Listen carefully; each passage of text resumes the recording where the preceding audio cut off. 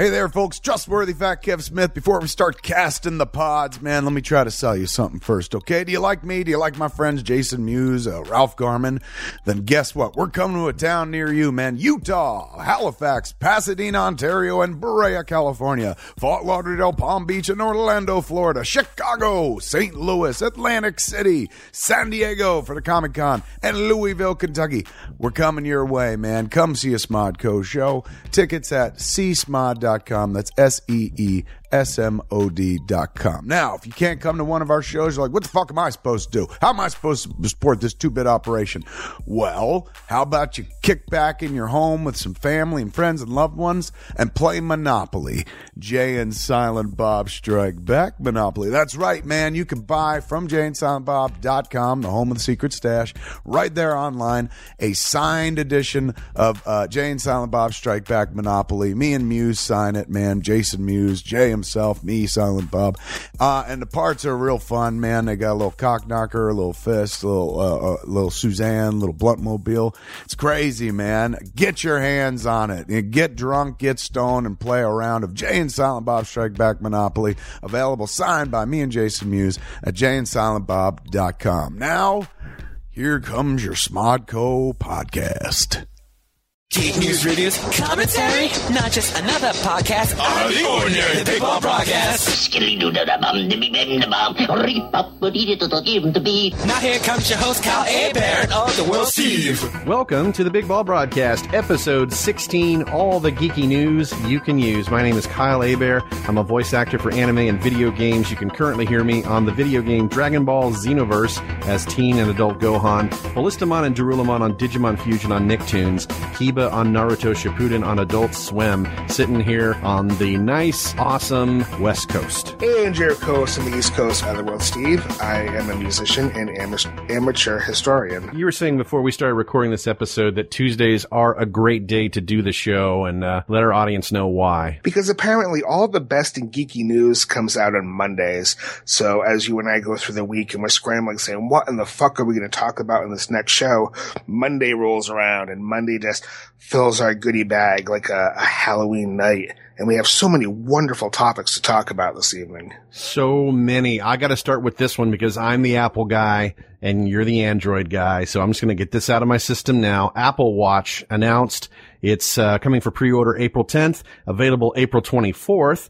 Your entry-level model, called the Sport, is available for $350, or you could spend $600 and get the steel version, or if you have nothing but money to blow and you're a total douchebag, you can get the $10,000 version, and if you pimp it out, you could drop close to 17 grand just to say, fuck you, I'm rich. But anyway, 18-hour battery life. Before people start asking me, it's like, all right, I'm kind of eyeballing the steel one. Now, I've ordered the Pebble Time steel, and that's $250, which sounds like a quarter compared to what Apple is charging for this shit. A lot of the initial reviews with the hands-on stuff say that, you know, it's kind of confusing and annoying. And then other people are like, well, it's Apple. It's an awesome product, this, that, and the other. And it's like, how bad of a state of technology are we to get to the point where you need another device to remind you that your first device is annoying and you need to just shove that back in your pocket and forget about it? And ungodly expensive. You know, I'm all for people who want to geek out and embrace technology and try out different things. Yeah, I talk a lot of shit about Apple, and hey, give me a minute. I even have more shit to talk about Apple in another story. I don't get the gold watch where you're talking just a ridiculous amount of money for what is essentially a peripheral for your phone. I was reading earlier on a website that I don't recall right now, in their filings, their official filings for the watch, for the gold watch, specifically, Apple stated that their intent was to use as little gold in it as possible. And it's 18 karat gold, and it's really fleeting on how much gold they use. So to me personally, it doesn't justify that expense. Right. I mean, if you've got $10,000 to blow on a watch, I was reading a blog that talks about, you know, just go analog. You'll never have to charge it. You know, this thing has to be charged every day. It's never going to go out of, you know, style. It's not going to have an firmware upgrade or software upgrade, hardware, this, that, and the other. For all the people I mean, yeah. Whoa. Feel terrible because they blew $10,000 on a phone and they're going to have to spend another $10,000 to get the next model. But again, if they have that kind of money, they really don't fucking care to begin with. And it's no skin off their teeth. But, and it is an interesting time. I'm really interested to see how much of a splash this makes because you've had Android have the smartwatch thing and Pebble come into the indie market and be a success in its own right within Kickstarter and all of that. But the smartwatch thing hasn't really totally taken off. And it seems like even though you could criticize Apple for being behind the curve, once it goes mainstream with them, then suddenly everyone just starts, going, oh my God, I have to have a smartwatch now or a tablet now or the next MacBook and so on. Have you been reading about the proposition, at least anyways, that Apple's going to be coming out with a smart car in the relatively near future? God. Yeah. That's overkill. I mean, I did hear that CarPlay, that's integration into all the major car manufacturers, that's going to happen. Okay. That's fine. If you're an Apple person, I guess you're kind of screwed if you're an Android person.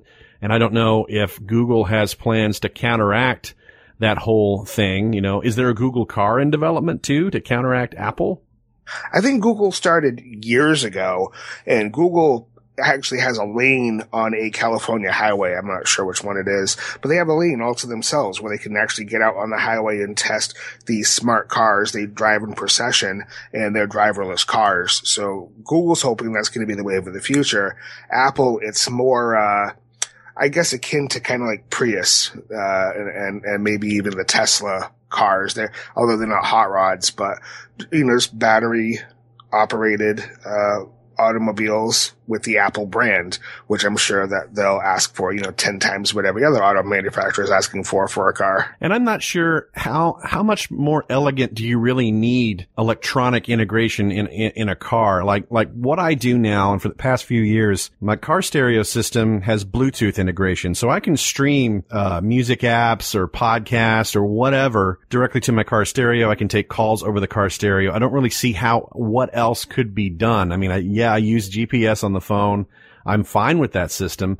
I don't ever use the car integrated GPS stuff. And for everyone out there who doesn't have a car with these kind of features on it, the upgrade to that technology versus what Apple probably is eyeing doing a few years from now, I don't think that cost is necessarily justified. And, is everyone's life going to become that much easier with that sort of thing? Yeah, in the next few years, you're going to find more car manufacturers put Wi-Fi hotspots in cars. Okay, that's a good idea. That's cool, especially on long road trips. You don't want to, use up your whole data plan.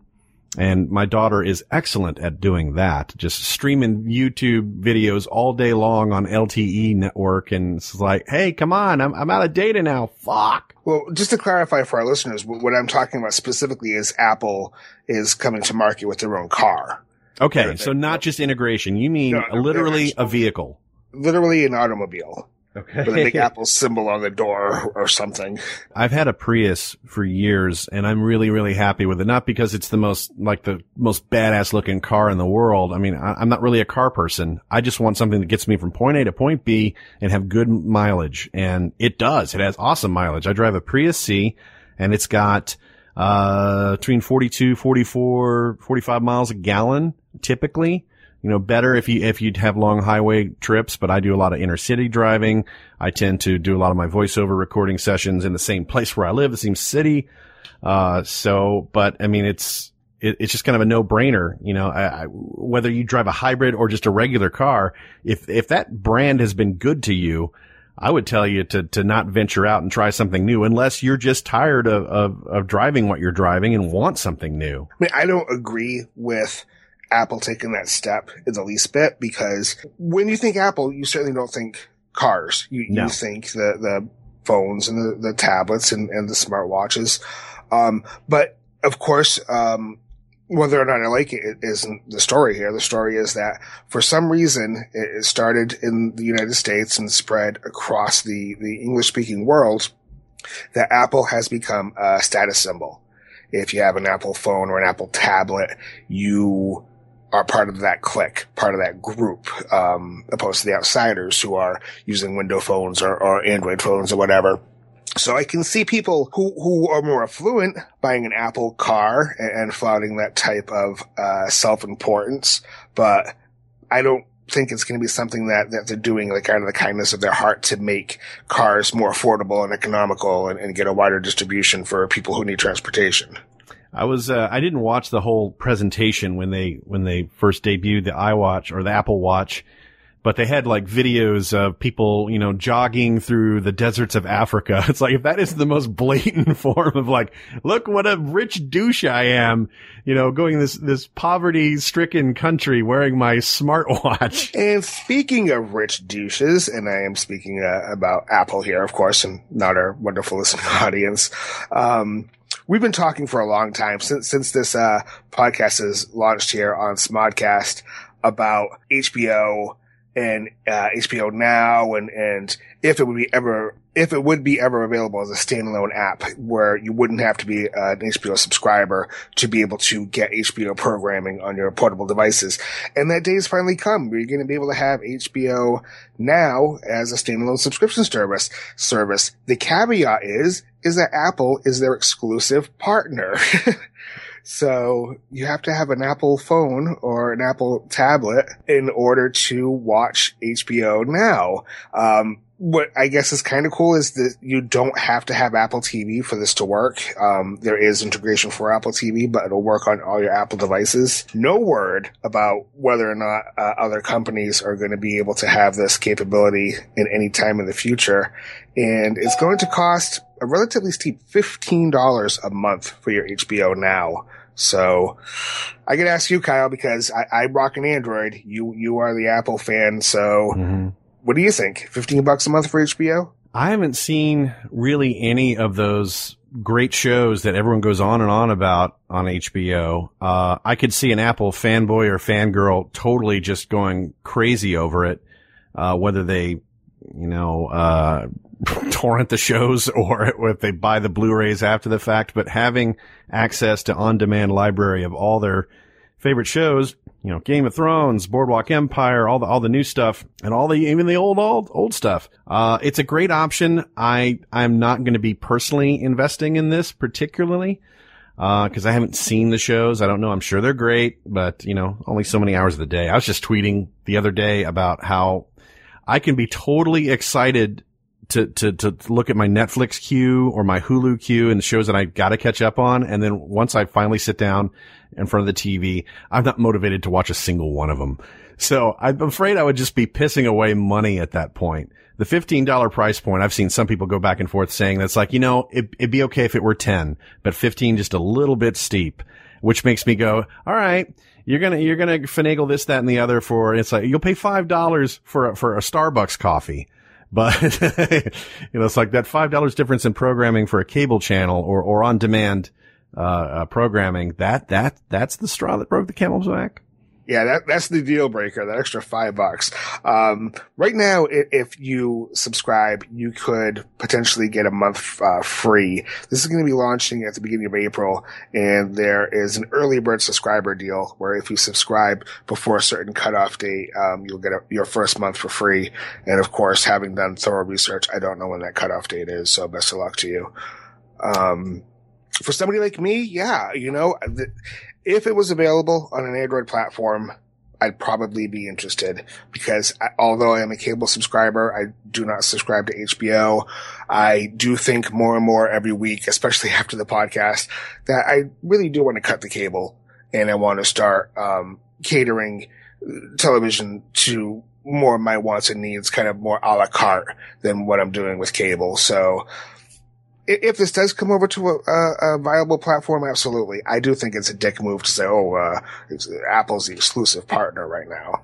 Yeah, because as much ground as Android's gained over the past 5 years alone, the growth is just astronomical. And as much of an Apple fanboy as I am, I do not believe in monopolies. I think there should be competition because that makes the other company work all that harder. And then who wins? The public, because we get better products. So, but I think all audiences need to be served by that. So I don't know how long this exclusivity will exist, having the HBO type thing. Now, something I haven't seen in any online blog talking about the HBO Now streaming service is it just on demand, or can you watch live HBO on the go? There was brief reference to the article that I had regarding the new season of Game of Thrones. Now, it doesn't say if it'll be available for you to stream as it actually airs, or if it goes into the repository, into the library. But I'm thinking there probably wouldn't be too much of a delay. And again, there shouldn't be exclusive to Apple and $15 a month. Right. And I mean, this business model would totally fuck over cable companies, but how awesome would it be to have a la carte channels that you subscribe to for, not $15 a month, but lower, so you can cherry pick the channels you want, but have them be live things. So you could either watch the live feed or access on demand. I think that's the ultimate customer control. I think that's what everyone kind of wants. It's like, I do like the thrill of channel, not thrill, but I enjoy channel surfing. You could just scroll past a channel. It's like, oh, Fifth Element's on. I'll watch that. Even though you have Fifth Element in your Blu-ray collection, there's something kind of cool about scrolling past channels and finding a movie or TV show that you enjoy. What I keep thinking is, I wonder why the big three, ABC, CBS, and NBC, haven't developed kind of like a Netflix type of market online, because we hear every year about shows that just aren't getting the rating and they get yanked from the network, or pilots that really didn't meet expectations and they don't go into production. But wouldn't it be neat to actually have the networks be able to have like a sub station for television and kind of bring it to you a little bit more on the cheap, and show some of those shows? Oh, yeah. Yeah. I mean, this may be a completely, naive viewpoint, but because the internet saves companies a lot of overhead costs, I would think that going the online route would save money overall. You're paying less people. So yeah, the downside is a lot of people fucking lose their jobs. That sucks. There's no way around that. But, if they're going to, they just have to rethink everything. The internet has totally made everyone just stop in their tracks and go, oh shit, we got to rethink business models, distribution models. What sort of, how much do we invest versus how much are we going to make back? It's totally different now. I think it's a totally different animal than broadcast television or cable TV. But you talk about shows like Constantine, which I know you are absolutely in love with. Yeah. And the numbers aren't where it should be. And, no. It's kind of fell on the network, and it's going to get yanked. Now, remind me again what network that is on? That's on NBC. NBC. Now, imagine if NBC had that online component where they could keep Constantine, probably keep the writer, director, the cast, and just do it in maybe a cheaper format. You may not get all the bells and whistles you're getting in the broadcast show, but to at least maybe finish a season, maybe just keep that brand a little bit more alive. And who knows, shows like Futurama, Family Guy, a litany of other shows have rebounded, so they could reintroduce it back to their broadcast network. Now, the other thing I'm wondering too is, do you think the time's going to come when you don't have to worry about when shows are airing? There just won't be a TV calendar anymore. If you want to watch Big Bang Theory, you just, once a week it's available for download, or once a week it's available for streaming. Maybe, all those slots, that primetime 8:00 slot or whatever, just will go away. And it'll be like, watch what you want, when you want, and it doesn't matter when we're broadcasting it or making it available. I want to say that I really enjoy the Netflix model. Now, ultimately, if everyone did that, we'd all be waiting a lot longer for our favorite shows. But what they're doing, and with House of Cards and all their other programming, Orange is the New Black, and now Daredevil coming in just a few weeks, you're going to get every episode of that series from the get-go on launch day, which is exciting. So people can just do their marathoning and just get it out of their system. And then, you have that regret of like, well, what the fuck am I supposed to watch now? But I like that option of not having to wait a week if I didn't want to. That is pretty cool. It is certainly against the grain from how everybody else is presenting their products. So it's great to have options. Totally. Speaking of options, I want to sneak this in real quick. There's a new update coming to the PS4 over the PlayStation Network. Unfortunately, I don't have a PS4 right now, and this one kind of got me because one thing they're bringing to the update is a button swapping feature, which I thought was really interesting, especially with people who play competitive games, either shooting or fighting games. You can go into this menu and customize all your button assignments to whatever is most comfortable for you, regardless of the programming in the game, or doing it in game, or doing it with different button setups they have available in their menus. So you can go in as a one-time thing and switch over your entire button layout and save that layout and just use it at will. Yeah, that is pretty cool. I like that. And I have to say, you got to get a PS4, dude. Is there a particular game that you're waiting to get, or is it just kind of an expense issue right now?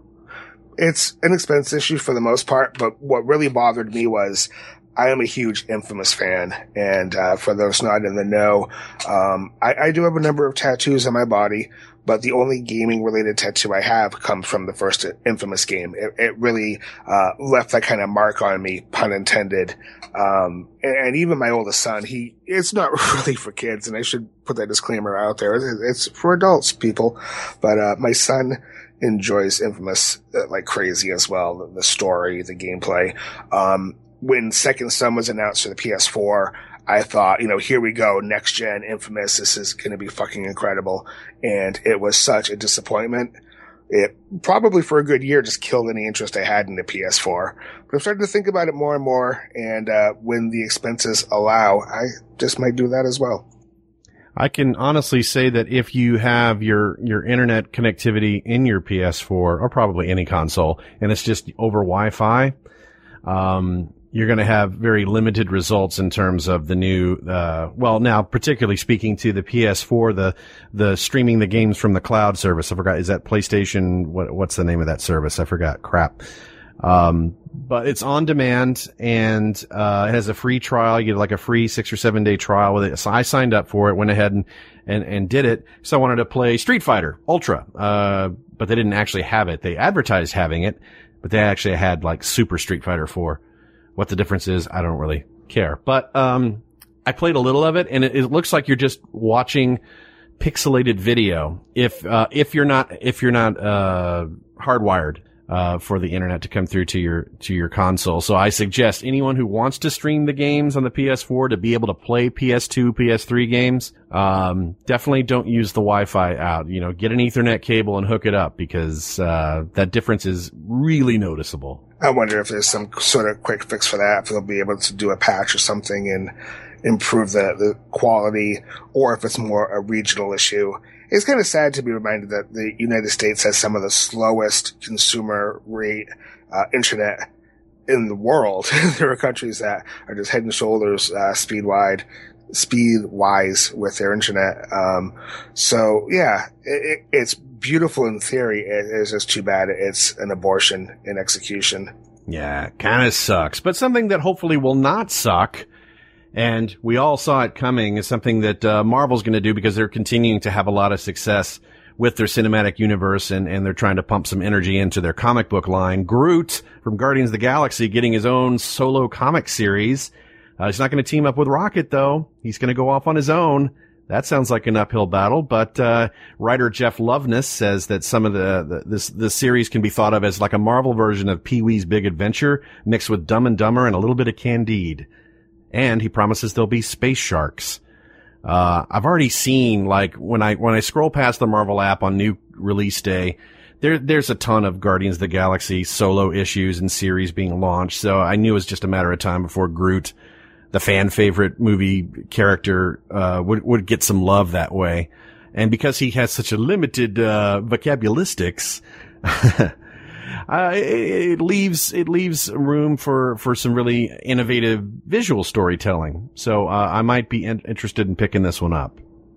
And, that's amazing, because, yeah, you totally killed my whole 20-minute tirade about the eloquence of Groot. But I didn't think about how, if you can't rely on the dialogue, then you certainly have to rely more on the visuals and interactions with other characters. So that could actually be a very interesting experiment.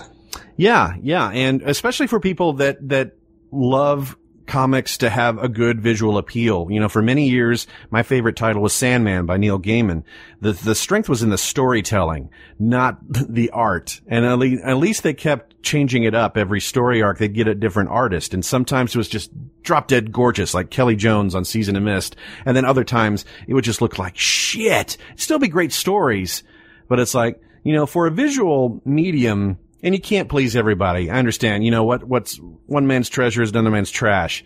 But, you know, good art, you know, whatever. You don't know until you see it. What's great about this Groot series is it's a mini-series, and generally speaking, anyway, with Marvel, with their mini-series, you'll have the same creative team through every issue, barring some sort of behind-the-scenes argument. So I think what you see in issue 1 is kind of going to set the standard for the remaining issues in that series. Yeah, kind of like what they do in the TV world. It's like, give it a mini-series and let's see if people bite. And if it connects, then we'll launch a full series. It's just kind of what happens. We've seen it with Agent Carter. It's done really well. People really love that. Maybe it'll get expanded into a full season, a season 2 or whatever, instead of 8 episodes. It's a good way to just give people just a little bit of a sampler without a full budget commitment and have things blow up in their face, you know? And that, my dear friend, leads us into this beautiful segue, talking about a limited series that could turn into something bigger. Ash vs. Evil Dead coming to Starz. I read recently it's a 10-episode miniseries. I thought this was an ongoing series, but I think, you know, given the market nowadays, they're going to do the 10 episodes, see how it pans out, and then decide where it's all going to go from there. But the interesting news that we have today is that we knew that Ash would have a female co-star in the series, and they hadn't really alluded or even speculated as to who that would be. And then yesterday comes the big news that it's going to be Lucy Lawless. She will be the female lead in Starz' Ash vs. Evil Dead. And she's going to be playing a mysterious figure who is on her own quest to hunt down the source of all the recent evil outbreaks. And she believes that Ash is the cause of it all. So almost sounds like the Batman Superman movie coming out from DC premise. But given that, you know, the Raimi brothers are involved in this, it might even exceed Superman versus Batman. Yeah. I had to laugh when you said that. Oh yeah, she wonders if Ash is behind it all. If you know those movies with Bruce Campbell, Ash is behind it all. He's the idiot who reads from the Book of the Dead and makes the dead arise, and all the shitstorm that happens is thanks to his buffoonery. And I'm sure this is going to be no exception in all that. I'm still I would have been totally happy had they just made, you know, Evil Dead 4, you know, take place after Army of Darkness. He brought the bad shit into the current situation. He's working at it at S-Mart, and it's just a showdown in the shopping store, with all the fucking dead. I would have been happy with that. I'm not so sure a TV series is warranted, but I do love Ash. I love Sam Raimi. I love the Evil Dead, feel and all that. And hopefully that will translate well into the TV medium, because it works really well cinematically. You can tell a great story, a nice tight story in an hour and a half. But if you stretch it out too much, I'm not so sure we need to investigate. And here's Ash when he went to high school, and here he is, you know, when he studied, you know, Shakespeare and whatnot. You know, you can have too much of a good thing. I think I think these networks are going to kind of hop on whatever's popular, and thank God the vampire thing's over with. But now we're back with the supernatural, living dead kick. We've got, as I mentioned, Supernatural, which is still ridiculously popular after 10,000 seasons. It's the show that just won't die. And we've got The Walking Dead on AMC, which is ridiculously popular. I have a lot of friends who watch The Walking Dead, and I'm kind of curious to see how they're going to respond to this Evil Dead television sequel, because the tone, as you know, is quite different. Right. And then Walking Dead gets its own spin-off series set, I believe, in LA after this whole zombie apocalypse, with a different set of core characters. I think it's set to debut this summer. And I think it's not having anything to do with the source material, the original comic book of Kirkman. So I don't know, but I know geeks have a pretty wide spectrum of appreciation for things. I'm behind on Walking Dead currently. I got like about 5 episodes to catch up on. I'm killing myself because I pride being able to watch with my daughter every week the new episode. We keep on getting pulled in different directions. So I'm just going to have to marathon it because this season's about to end. And I'm just going to all right, let's get through. Let's just rattle through and get this season done with. Haven't watched it. And I'm the type of person where I feel very intimidated when a show's been on for seasons and I haven't checked it out. And still with the continued hype, I just keep thinking, oh man, it's going to take me, 5 days of binge watching to catch up, so I can watch the current season. And, I kind of what you started with saying, where you have all this interest and all this supposed motivation, and then you sit down and you start watching it. It's like, do I really want to sit and watch 200 episodes to get caught up in the series? Yeah, I like throwing it out there when we talk about like anime series. So I'm a guest at a lot of anime conventions because I do voiceover for anime and video games. So a lot of fans say, have you watched One Piece? And it's like, how many episodes is it? And they're, over 600. Fuck no. Am I investing any time in that? I don't care how awesome it is. That's a lot of time. Yeah, I mean, conservatively, you're talking 200 hours. That's just to catch up.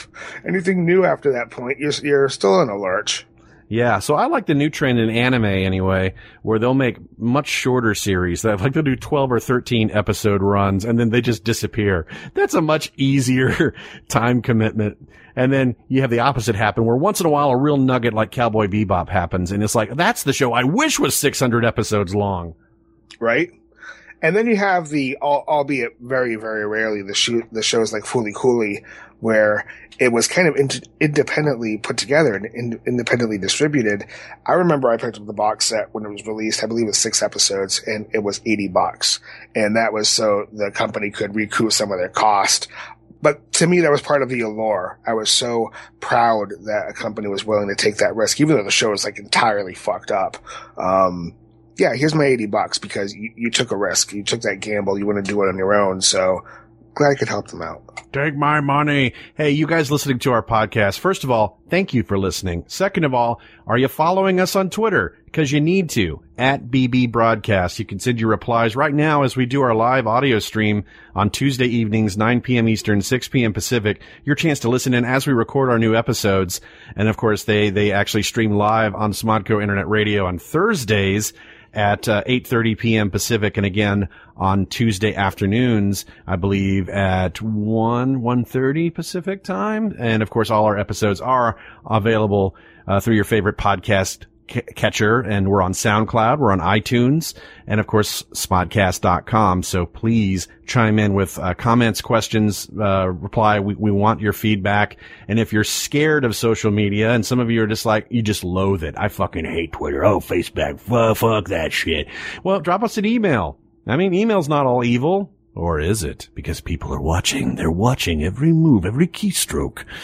TheBigBallBroadcast@gmail.com is how you can get in touch with us with anything you want. You say, Twitter, I can't get it into 140 characters because I have too much to say. Good. Send us an email. Because so far, with 15 episodes under our belt, we haven't gotten a single email yet. You could be the first one. Not only will we read it on the air, we'll give you a big shout out where it's like, congratulations for investing your time. And I will print it out, I will hang it in my home office, and I will take a picture of myself fondly admiring it and post it to all our social media accounts. Yeah, exactly. I want to come back to the Marvel thing because you dug up the story on the whole who is going to Comic-Con, or more importantly, who's not going to Comic-Con. For years, this has been, for decades, the benchmark of finding out the latest in comic book trends. And then it started morphing as Hollywood films and pop culture films started becoming a huge thing. Then it became a big corporate event in San Diego Comic-Con. Now major Hollywood studios will come down and take over Hall H, the infamous Hall H, where people have to spend nights overnight sleeping in their sleeping bags just to have a place in line to get in there, and they don't clear the people out. So you got to sit through a day long of shit panels you probably could care less about just to watch the one that you do care about. You've had studios, everything, Fox, DreamWorks, I don't think Disney, because Disney has their own thing with D23, but other studios, Paramount, and so forth, and especially now Marvel, even though they are a Disney leg, but Marvel has been there for years with the whole cinematic universe push, and it's a huge hit. It's a great way to build hype in Hall H, and of course all the buzz on social media. So what did you find out about the Marvel situation? Well, in a recent Facebook Q&A, James Gunn from Guardians of the Galaxy was asked, will you be at San Diego Comic-Con this year? And his response was, I'm not sure. Marvel isn't going to go, and I'm not sure I will either. Now, some people took this as maybe the rambling of a drunk, deranged man, but Gunn doubled down later on Twitter and said, I never lied about anything to the fans, ever, when he got called out about his statement about Marvel not being at Comic-Con. However, if you think about it, it's probably not very crazy on Marvel's part, because Age of Ultron is coming out on May 1st, and Comic-Con doesn't happen until July 9th through the 12th. Ant-Man comes out on the 17th, and after that, there's nothing new coming from Marvel until May of 2016. So it leaves Hall H kind of open, and I'm keeping my fingers crossed, maybe for a big Star Wars thing, or maybe for a big Sony Spider-Man announcement, but I don't think people should be offended that Marvel isn't going. They just don't have a reason to be there this year. I think on top of that, they honestly don't need it. I mean, do they need the publicity? No. I mean, the box office receipts ever since the first Iron Man film kind of proved that the audience is built in. They're going to come. They're going to see it. Social media is the best free marketing there is for anybody, from a lowly podcaster like us to a major corporation. Another thing is, Marvel is a wing of Disney. Disney also handles the Star Wars property now. Will you get something from them? Well, no, not at Comic-Con, because they're going to have Star Wars Celebration. They have their own convention, and they have D23. They have other outlets for this stuff for Marvel to also take advantage of for the like the Disney convention scene and whatnot. Yeah, I didn't think about that with Star Wars. So you kind of took some of the wind out of my Hall H sail. Well, maybe I mean, Sony with Spider-Man. Can I at least hold out for that? You could totally hold out for that. I mean, if there's something that would totally fill up Hall H, not that it needs any problem with that, it has any issues with that, but I mean, yeah, if you want to announce who the next Spider-Man's going to be, that would be a great venue to do it. Because otherwise, I can't think of what really big property you could put in there. Yeah. I don't know. Hey, maybe the live action Dumbo that Tim Burton has just announced to be directing. Now he's also committed to doing Beetlejuice 2, which that's the one I'm excited for, honestly. I mean, yay. Michael Keaton doing a sequel again? When's the last time he did that? Oh yeah, Batman Returns. I don't really give a shit about a live action Disney movie at this point. It's just interesting because, I mean, it surprises me and it doesn't surprise me. Tim Burton has a huge track record. He makes studios a shit ton of money. You could argue the artistic merits till you're blue in the face, saying, oh, he hadn't made a good film since Batman or the original Beetlejuice or Pee-wee's Big Adventure, his debut in 1985. And, but Alice in Wonderland made a shit ton of money for Disney a couple years ago, and it's greenlit a sequel that's happening next year that he has nothing to do with. I think he's producing, but meanwhile, yeah, let's see, live action Dumbo. Will that feature, Helen Bonham Carter and Johnny Depp? Because it seems like all his movies have to. It's pretty wild. Disney really dug in their heels with these live action adaptations to their classic animated films. We have Tomorrowland coming out, based on a ride or a park. Surprisingly, that's already getting like really tremendous praise and anticipation from a lot of people on the internet. Some people have compared it to Jupiter Ascending Disney-fied, but they're saying that could actually be a good thing. And you also have Beauty and the Beast coming out as a live-action film with Hermione from the Harry Potter series as Belle. And they recently announced who Beast was, and honestly, I don't give a fuck enough. I thought the most Maleficent thing would kind of kill that direction with these live-action adaptations, but they're just going to keep branding those and keep them coming fast and coming hard and keep throwing it all out the wall because, I mean, fuck, it's Disney. It's going to make money regardless. It makes money. Maleficent did make money. I actually like Maleficent. I didn't have any interest in any of the other stuff, the Cinderella, the live action Beauty and the Beast, all this stuff down the line. I don't give a shit about, but people go either out of morbid curiosity or what. And once the money's spent, it's spent. So, that's why you have situations where like, oh yeah, let's make an Avatar sequel, not the James Cameron one, but the Last Airbender, because that movie was technically a hit. Even though the box office dropped off, deservedly so, after the first weekend when people went and saw what a bastardization of the original source material as it happens. But that's what Hollywood does. They make money, and they're going to continue, as long as we show up, they're going to keep making them. And that film is permanently barred from my house. I don't give a fuck how old my kids are. They are not allowed to watch that ever again. Yeah, I couldn't even make it through 10 minutes on Netflix. I said, I want to kind of do a Riff Tracks thing at conventions, and I just couldn't do it. I couldn't even suffer. No, I mean, I love that series, and I kind of kick myself because I haven't had a chance to dip into Korra yet, and Korra looks just as amazing, and certainly has that crossover appeal because certain characters from The Last Airbender appear in Legends of Korra. So I was very passionate going in with the movie because I knew in my mind what I expected, and it didn't achieve anything. It didn't tick anything off my achievement list for that flick. So I'm so happy there's no sequel to that. Yeah, although there is something that there is a sequel in development for that I'm personally happy about. Not everyone is, because people are divided on the success of the Tron franchise. Tron Legacy did make money, just not a shit ton of money back when it debuted a few years ago. But Tron 3, as it would probably not have another name at this point yet, but you can technically call it the third film, supposedly is greenlit by Disney for October 5th, production start in Vancouver. Now, I was reading on Cinema Blend how if they want to make it profitable, they just ratchet down the budget and they could do a good turnaround. And I know Tron and Tron Legacy have its fan base. Garrett Hedlund, the lead from Tron Legacy, is already signed for multiple flicks, so it's just a matter of time. And Joseph Kaczynski, that was his first major feature film debut, he since then went on to make Oblivion with Tom Cruise, which totally tanked. And it's got something else in the works too. But I'm personally looking forward to seeing another Tron movie. Are you personally looking forward to another Ghostbusters movie? And not the one that's been announced with the female cast. Are you looking forward to another Ghostbuster movie?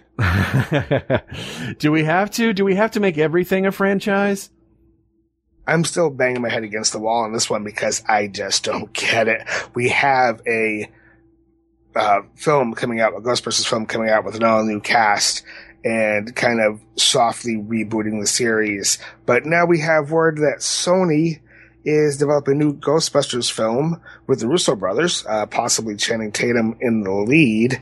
And this is part of a bigger deal with a production company that's not necessarily being head, but has involvement with Dan Aykroyd. And their whole job in this production company is to market and find different applications for the Ghostbusters brand. So it's not dead in the water yet, and we just might see Aykroyd's script come into the screen, probably albeit without him or Bill Murray or anybody who was ever attached to the franchise. I'm honestly happy just to read about whatever the fuck Bill Murray does on a day-to-day basis. I kind of think of him as a real-world Peter Venkman. And I'd rather just read about that because I know that he's just kind of ignored all the Ghostbusters 3 false starts through the years because he's Bill Murray. He doesn't give a shit. It's like, I don't want to have anything to do with this guy. He's been there, done that. It's for a previous generation in Hollywood. Yeah, it's Sony, Sony with all their debacles through the years with the reboot of Spidey, the whole, holiday season hacking, the interview, now, them working in cahoots with Marvel just to lend them Spider-Man for a little bit. And now this whole thing, let's reboot Ghostbusters with a female cast. Oh, everyone's freaking out. Okay, we're going to make ones with guys after all. Don't worry. Because heaven forbid we do something different, but I didn't really ask for a Ghostbusters 3 to be made in the first place. So apparently this new corporation is called Ghost Corps. It's the new production company with Ivan Reitman and Dan Aykroyd.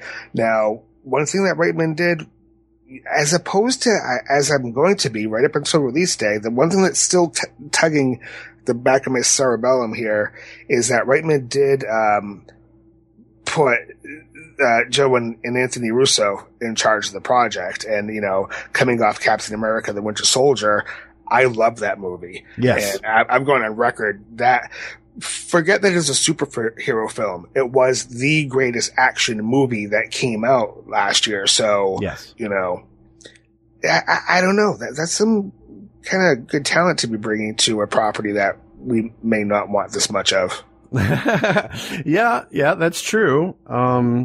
I've seen Chris Pratt's name bandied about too. Now, we've talked about this on a previous podcast where it's like you can have too much of a good thing. He's already going to be the lead in the new Jurassic World. Obviously, there's going to be Guardians of the Galaxy 2. The rumors of his connection to maybe a reboot of Indiana Jones. It's like, all right, okay, you can see it, but do we need it? And is it too much? Maybe. I wish Indiana Jones was more in the James Bond vein. And what I mean by that is, you know those fans and those crazy conspiracies, that the 007 moniker is just a code name, and that it may not be the same agent in every film, that 007s die all the time and they're just replaced by the next 007. I kind of wish Indiana Jones somehow, some way had that type of setup where it wouldn't always be Henry Jones Jr. in the lead, because it makes it difficult when you start talking reboots. You think Indiana Jones, you think Harrison Ford as part and parcel. You couldn't imagine the existing 4 films with anybody but Harrison Ford in the role. So I hope it doesn't come off as too trying. I keep having this recurring nightmare where it feels more like Brendan Fraser in the Mummy films than it does an Indiana Jones film, and I really hope that's not the case. And I happen to love the first Mummy film. They did something good, and that came out just a few months before The Matrix and Phantom Menace that year. That kind of came out of nowhere. I was laughing at our chat room here, which happens on Tuesday nights, 9 p.m. Eastern, 6 p.m. Pacific. We got DBZ Snap says 007 is a Time Lord. It's like, well, there it is. There's the answer.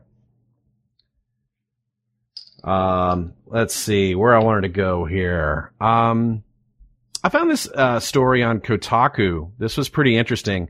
When I go to the conventions, people either, for the most part, at these panels, they either want to be a voice actor or an animator, and people are just having these goo goo gaga visions of being able. I want to produce my own anime series.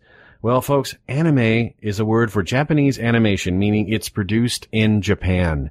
So some people take it upon their own devices to try and go abroad, go to Japan. And someone's dream came true a few years back. Animator Henry Thurlow originally worked freelance in New York initially, just, scraping by, because New York's one of the most expensive places you can live in America.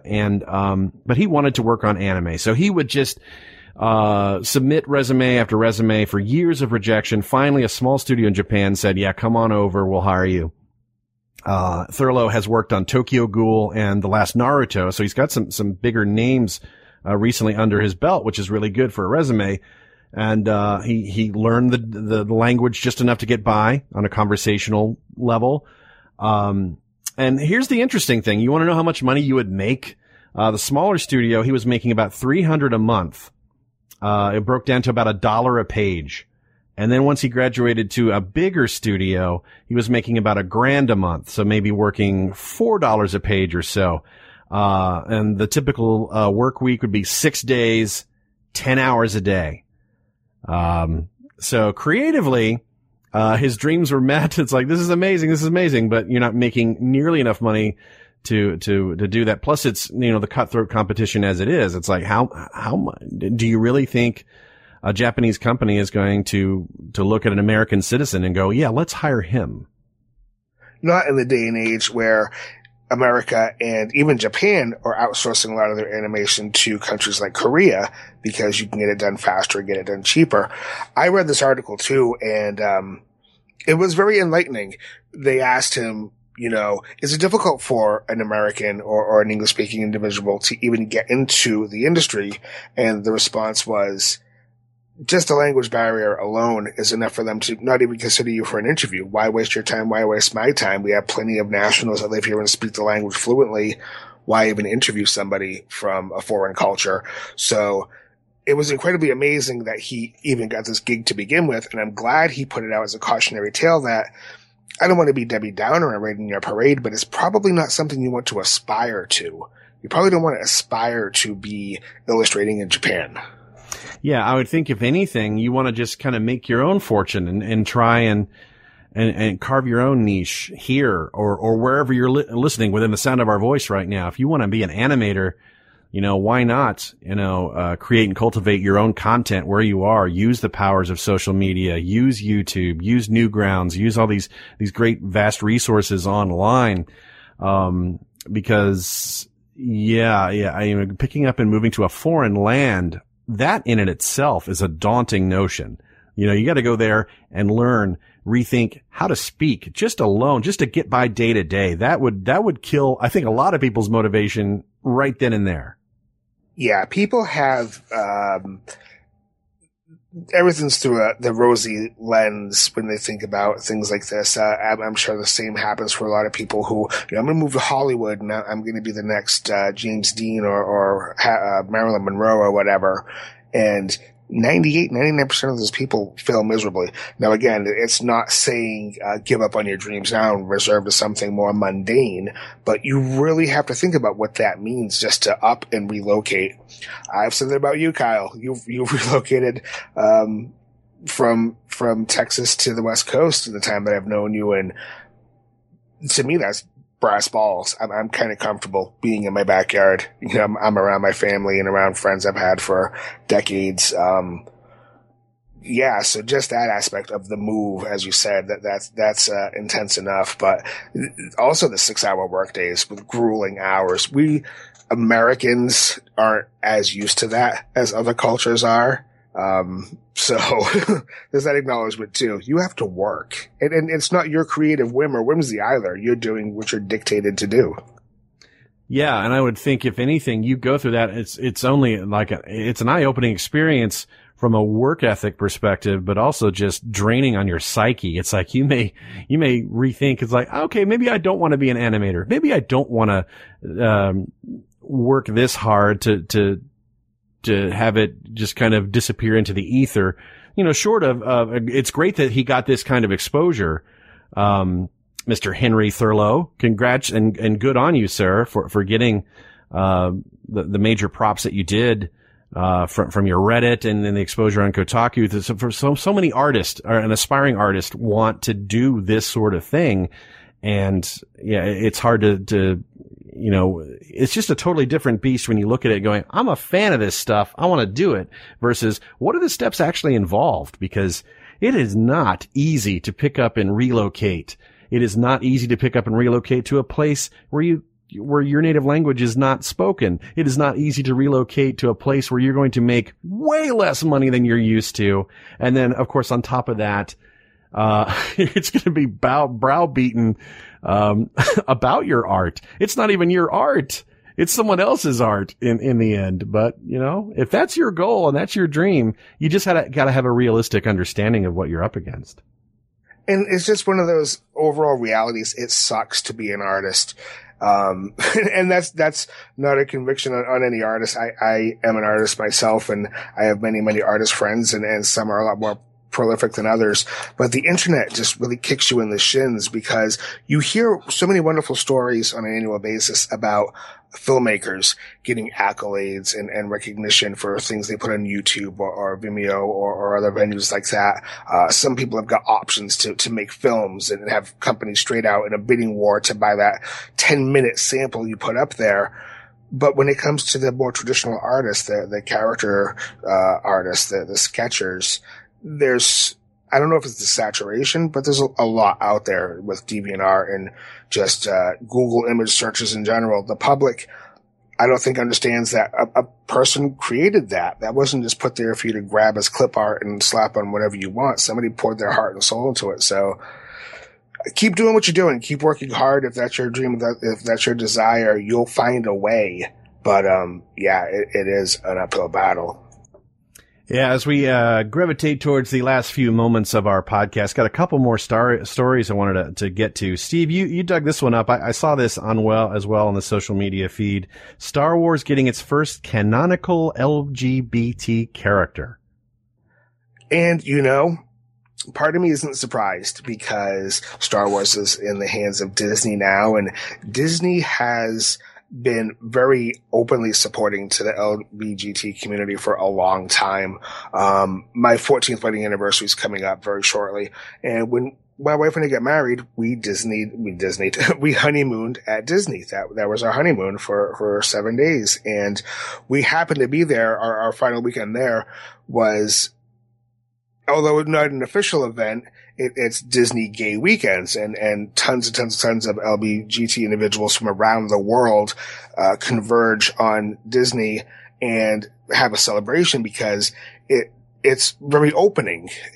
People aren't, not that what we witnessed anyway, condescending or rude towards people being people, expressing their love in a way that may be foreign to other people and the understandings of society. But anyways, so coming from Disney, it's the first canonical LGBT character. This is coming from Paul S. Kemp's Lord of the Sith novel, which is coming out on April 28th. The character's name is Moff Mars. She's an Imperial, a lesbian, and again, the first canonical LGBT character in the franchise. Not much is known about Mars, but the website Big Shiny Robot has said she's an Imperial who has made some very serious mistakes, but she is an incredibly capable leader and spends much of the book working hard to prevent absolute failure. And again, I'll just say I think it's great for Disney and Star Wars to put this out there, to have it canonical and not something that's very easily written off later on, regardless of how people may feel about it. My only contention here, and again, at Otherworld Steve on Twitter, her name's Moff Mars. I think they should have played up the joke a little bit more and named her Muff Mars. Yeah, I guess so. When I heard the story, I say, okay, this is cool and it makes sense because Disney has embraced the community for many, many years. And another thought that kind of came into my mind when I heard about this was that, the best science fiction, it's often been said, the best science fiction is a reflection of our reality. And what better way to embrace where we're at now in the 21st century as we see the LGBT community make strides, as gay marriage is getting legalized in more places. And yes, there's still bullying, there's still biased, and there's still bigotry going on, but people are making an effort, and we're seeing those changes. So acknowledging in the alien universe that different orientations and genders and everything in between happens is a really strong thing. It's like, okay, this is a reflection of what we are in today's society. If it's too alien, then the disconnect's there and the stories don't resonate. The best stories resonate, whatever genre it is, because there's something that we can all relate to. And what's pretty wild too is this isn't even the first instance of this in the Star Wars universe. There was a gay Mandalorian couple, but once Disney bought the Star Wars franchise from Lucasfilm, those stories are no longer considered canonical. So I don't know. Again, props. Yeah. One last thing here I want to talk about, because this is funny. It's not even about pop culture or anything, but it is pretty fucking funny. This past week, I don't know if you guys are listening to the show, at what point you're listening to this particular episode, but as we recorded this earlier today, we read this hilarious story. Ireland courts legalizing ecstasy and over 100 drugs for 24 hours. This dates back to the 1977, speaking of Star Wars, Misuse of Drugs Act ruled unconstitutional, but this reversal will last only a day due to a legal loophole. Previously prohibited drugs include crystal meth, ketamine, and Bentos. Possessions of heroin, cocaine, and marijuana, however, are still illegal. That is awesome. You can still go to jail for a little bag of pot, but yeah, if I have, 30 ounces of ketamine on me, we're all good. I read this article earlier. I don't understand a lot of what happened legally. I'm far from being an attorney, but it seems that, sometimes in especially this day and age, again, with the internet, you got to be careful how you phrase things, because when word gets out and people can find loopholes, they're going to. That's one thing the internet is great at doing, is picking things to pieces. So yeah, enjoy your 24 hours on your binge. We'll be here for you when you come down. I saw something on my Twitter feed and I retweeted it. Yova Bundra put, no matter how bad you fucked up anything today, at least you didn't pull in Ireland and accidentally legalize meth. Woo! That is the best graphic I've seen this month so far. That was brilliant. Awesome. All right. Well, it looks like we're at the ass end of another episode of the Big Ball Broadcast. Thank you, everyone, for choosing to listen to us and dedicate a few moments of your time so that we could talk your ears off. Shout outs to Alan S., DBZ Snaps, John LaPiana VO, Right or Wrong, and Kyle TV _70669. Let's go enjoy some Irish meth. You read my mind. Right. We're going to do some meth now. Woo! Oh, yeah. All right. So until next time, this is Kyle Hebert. And this is Otherworld Steve. See ya. Special thanks to Will Wilkins and Jason Pierre. Music provided by iShine, Perimeter of the Void, and Zero Reynolds. Follow us on Twitter at BB Broadcast and email thebigballbroadcast@gmail.com.